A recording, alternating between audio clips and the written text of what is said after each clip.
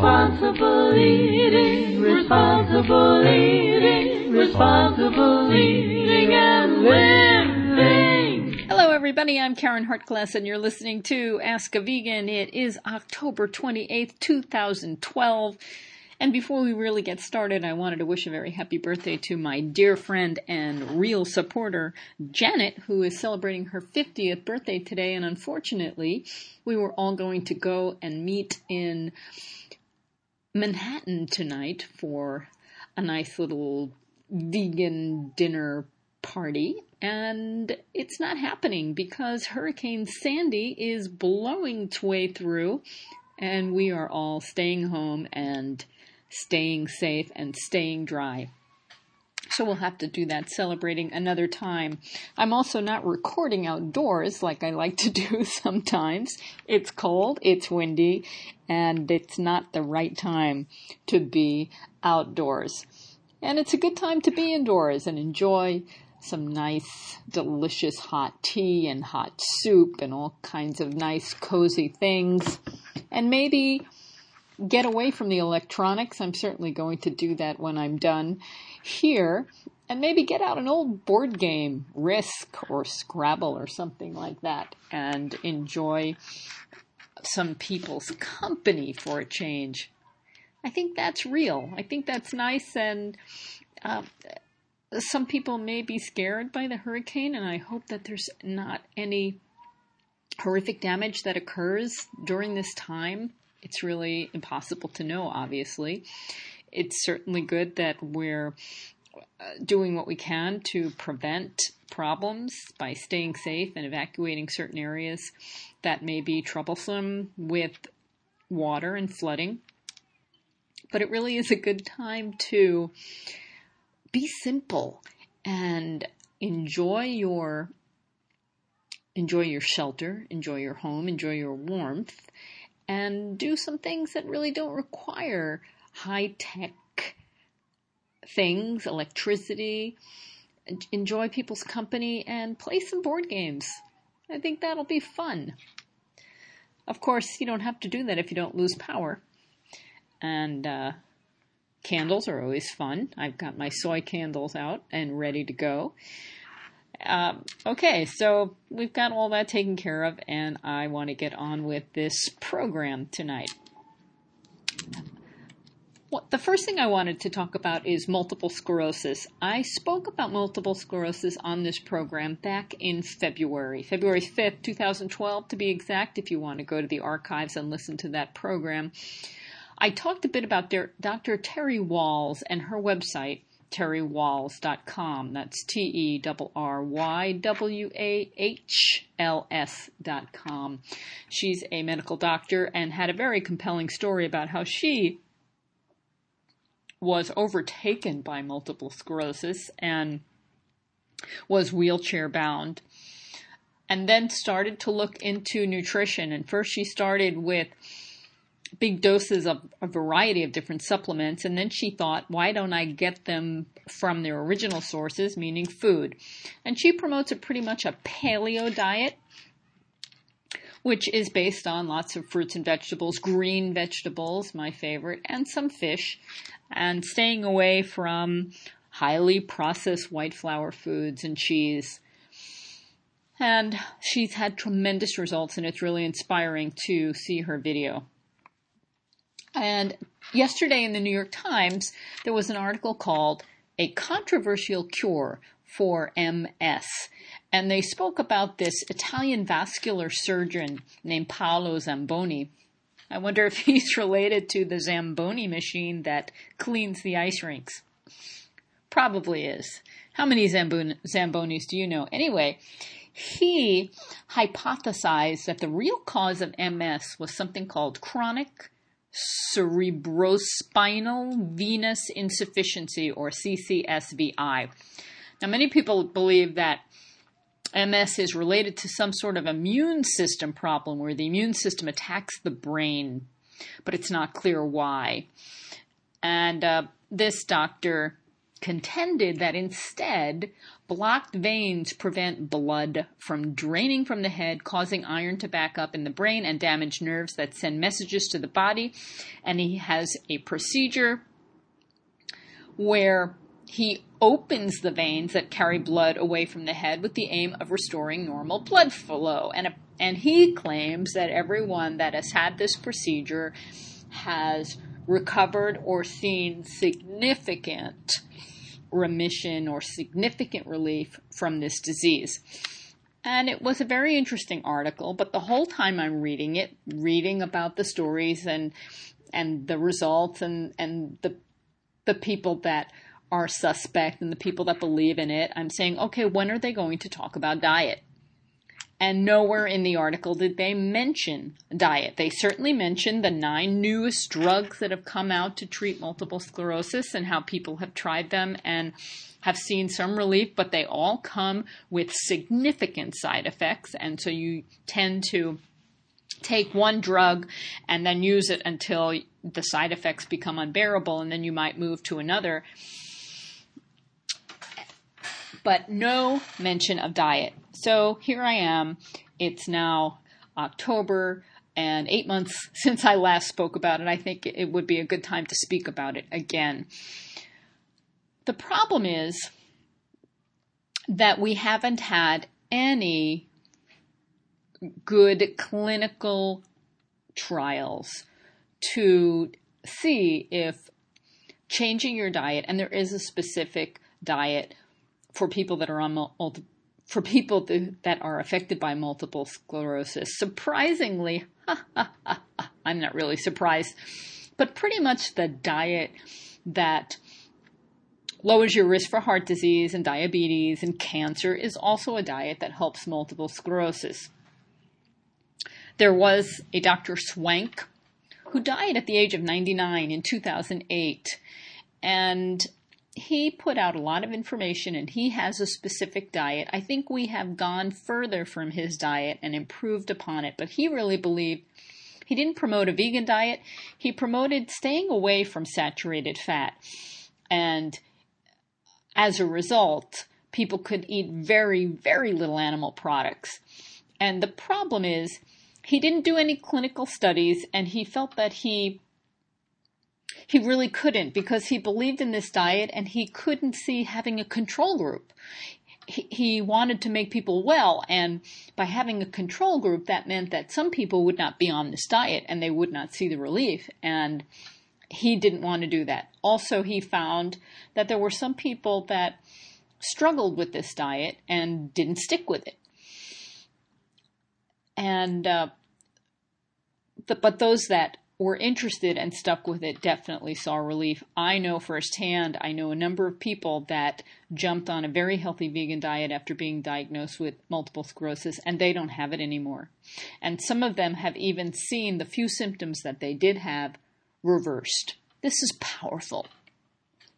Now, I went to a variety of places to see what people are saying about diet and multiple sclerosis, because I didn't know why this current article in the New York Times couldn't even just mention that there may be some improvements with this disease with diet. It always boggles my mind, because changing the way you eat, improving the way you eat, is something that doesn't have any harmful side effects. The side effects are you reduce your risk for numerous ailments, and you may even cure yourself. It doesn't cost anything. It's just the change in your grocery bill, and it might even become less expensive. But people are afraid to suggest diet because there's no profit behind it, right? And people, I think a lot of the medical profession also believe that people don't have the willpower. People don't have the discipline. They just want to go in, buy a pill, and be fixed. This definitely has to change. It's changing in small degrees, but the information needs to be out there. And unfortunately, doctors are really doing a disservice for the most part, because it really is up to them to give their patients all the information they need. And because we're humans, we're subjective, And even though doctors may be required to give you all the information, they may not be knowledgeable. And they just may not believe in certain things, so they don't tell you. And that's why it's so important for each and every one of us as individuals to take responsibility for our own health. How many times have I said that? I just keep saying it because it's so important. Okay, so I went and looked up what the New York Times had to say about multiple sclerosis in earlier articles. And there were a few by Jane Brody, and she's been writing about nutrition for a very, very long time for the New York Times. I've never really been impressed with much that she had to say, and I always felt that her comments were definitely on the conservative side. And she had an article some 4 years ago called "Some with MS Put Their Hopes in a Diet." And she talked about Dr. Swank. And what she did mention was what I just said, and that is there has been no clinical evidence to show that the diet works or that the diet provides benefits. And without that information, without that data, nobody's going to promote it. And that's why you don't hear about it. Very simple. And so it takes funding to do studies. And if there's no profit behind a particular treatment, it's really hard to get funding. Now, Dr. John McDougall, you can find his website at drmcdougall.com. That's D-R-M like Mary, C-D like David, O-U-G like George, A-double-L.com. /foundation.html. So he has his regular website, drmcdougall.com, and he talks about his plant-based diet, which is a very starch-based diet. I can't say that I agree entirely with what he promotes, but it is a plant-based diet, and I'm all for that. He has created a foundation several years ago to raise money and work with the University of Oregon Health and Science.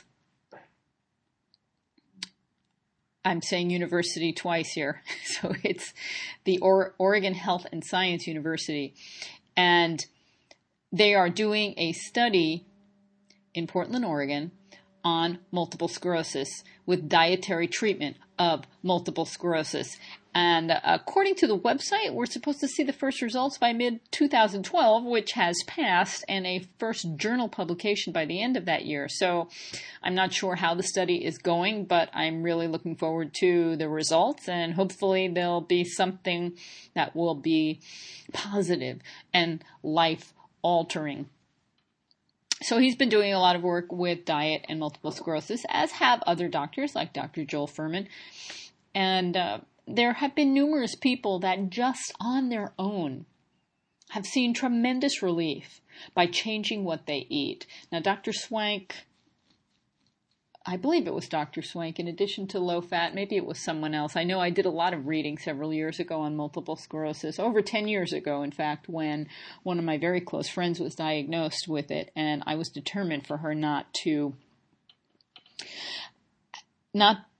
go down the wrong path and just disintegrate with this disease. Unfortunately, she became vegan from being vegetarian, actually. She was on a very white flour and cheese diet. That's how I describe it. Bagels, pasta, pretzels, and cheese, which most Americans eat.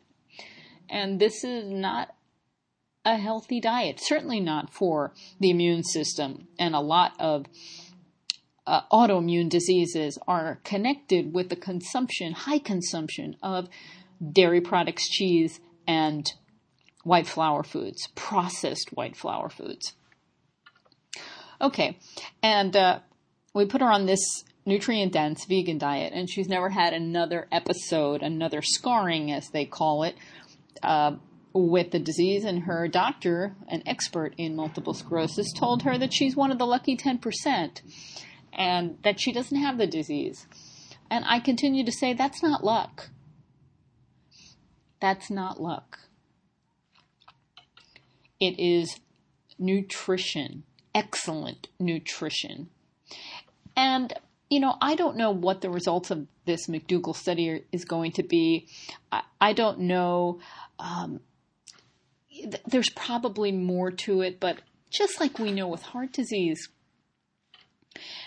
is preventable and reversible with diet. We have so much evidence. Blood pressure, diabetes, these things are preventable and reversible, and I have a feeling that multiple sclerosis is up there too. It's amazing what the good nutrition can do.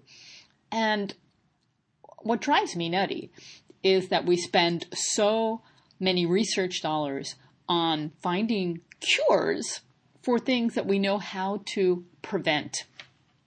And wouldn't it be amazing if we could find cures with those same research dollars, instead of putting them towards heart disease and diabetes and multiple sclerosis, put them towards things that are really mysterious, that we really have no idea how to cure.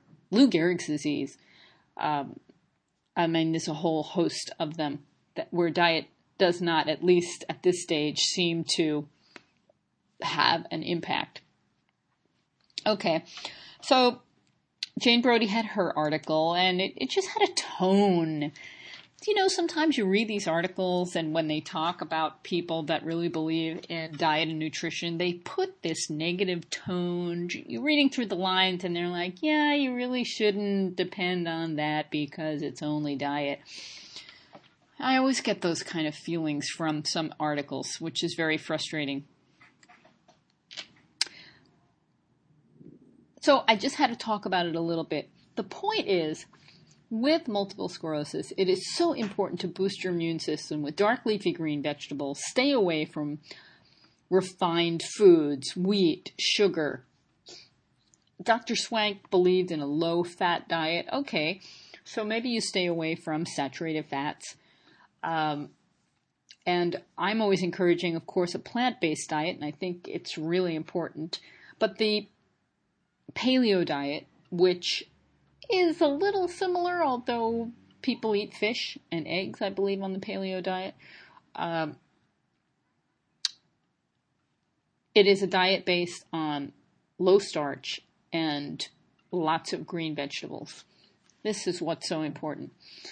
And it's important to get good nutrition. And that leads me to the next thing I wanted to talk about, because there's a study that just came out from JAMA, and you can find it, well, I'll put the link on my podcast, but it just came out, and it's about multivitamins in the prevention of cancer in Men's Physical Health Study 2 randomized control trial. So there's a large-scale randomized double-blind placebo-controlled trial, Physicians Health Study 2, of 641 male,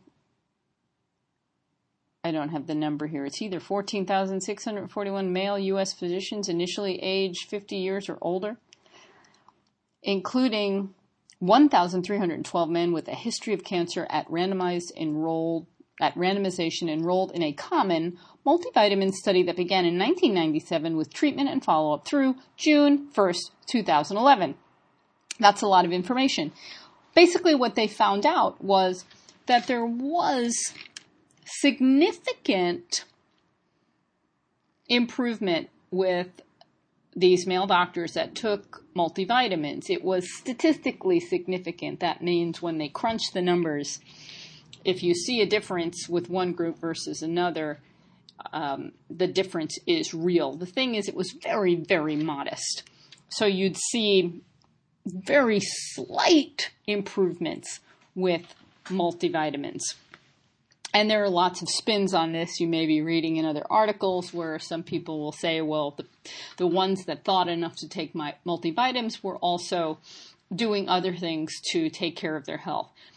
Lots of different factors there. But the thing is, we need all kinds of nutrients. Some of them we haven't even discovered yet, and we get them from plant foods. When are we going to see a really well-designed study that shows people eating dark leafy green vegetables, low-starch vegetables, fruits, berries, beans, and raw nuts and seeds versus all the other diets out there, and which one is the most effective at preventing disease, minimizing poor health, and increasing longevity. That's really what we need to see. But like I said earlier, there's really no money behind promoting the consumption of plant foods. There's money behind promoting multivitamins. There's money behind promoting drugs. So we're really on our own, although there are a number of different organizations that are doing what they can to prove that plant foods really work. There was another article that was in the New Yorker last week that I found fascinating.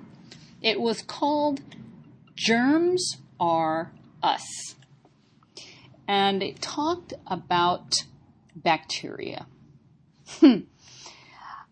And this is going to be an explosive field, I believe, and it's once we learn enough about it, I think it's really going to make a positive impact on our health.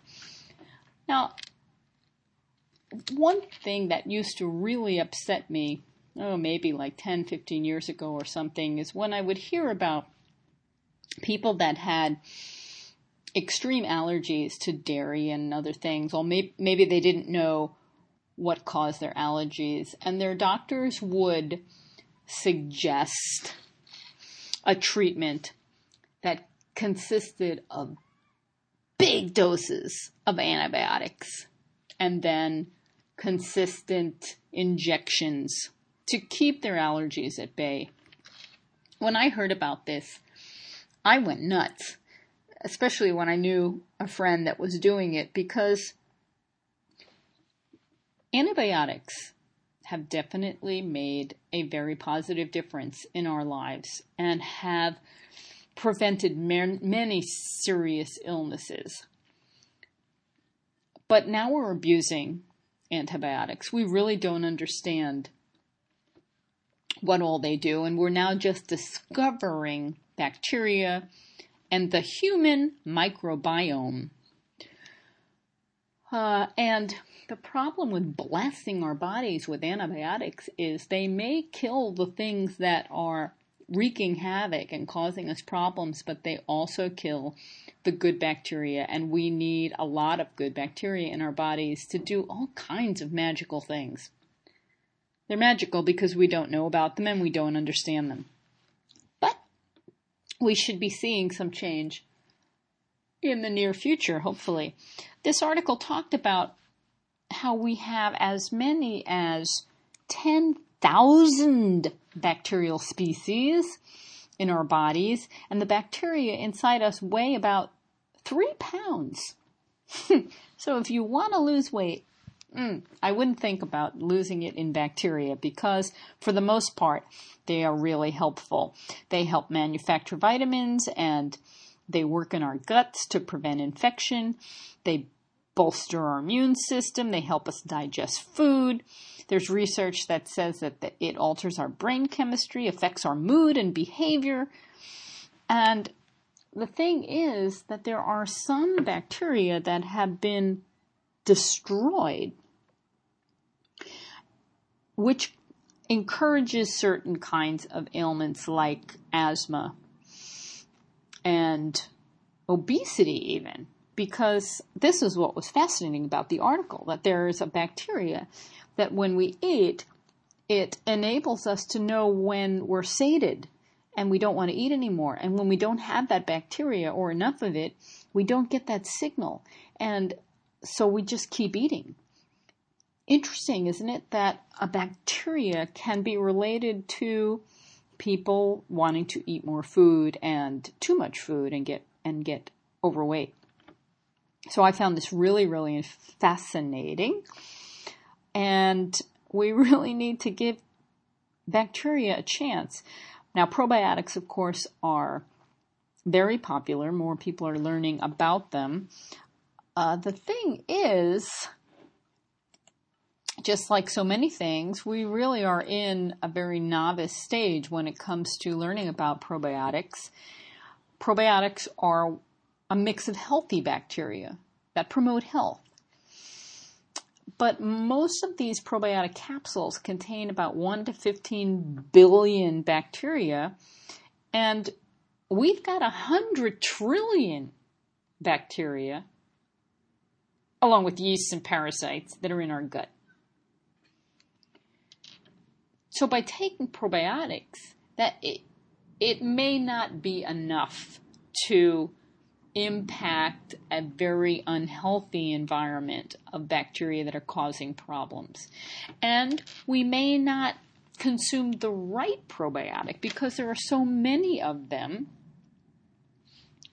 We don't know that we're getting the right one. So there's a lot of information that needs to be learned here. But I like to always go back to healthy food as the most reliable source for nutrition and cures, because I think nature got it figured out a long time ago. Now, I've been working a bit recently with making yogurt. I'm really excited about this because this is a great way to get probiotics relatively inexpensively, and you're literally growing your own by making your own yogurt and saving a little bit of it to make new yogurt.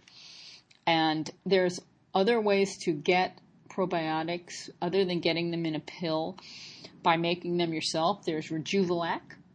There's a number of different recipes online for Rejuvelac, which is just taking a grain, soaking it, letting it sprout, rinsing the water a few times, and then drinking that water. It has a little tang to it because the bacteria in it are growing, but they're healthful, health-promoting bacteria.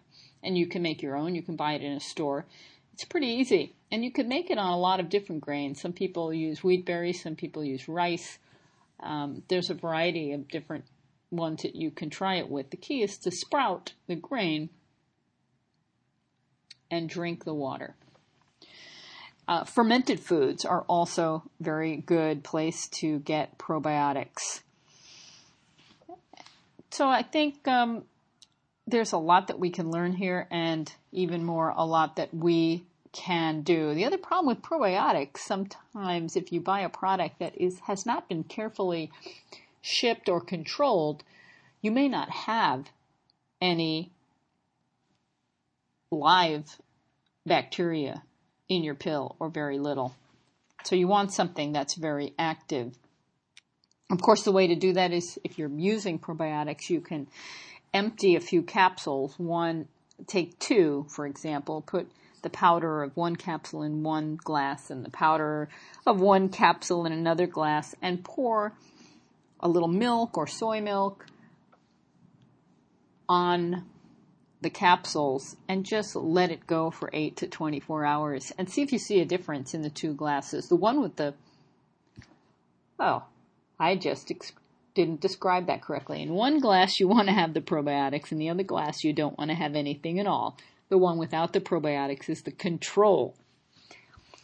So what you want to see after 8 to 24 hours is a change in the one with probiotics, a little foaminess, a little activity. If you don't see that, your probiotics aren't really doing anything. And you may be spending money on nothing.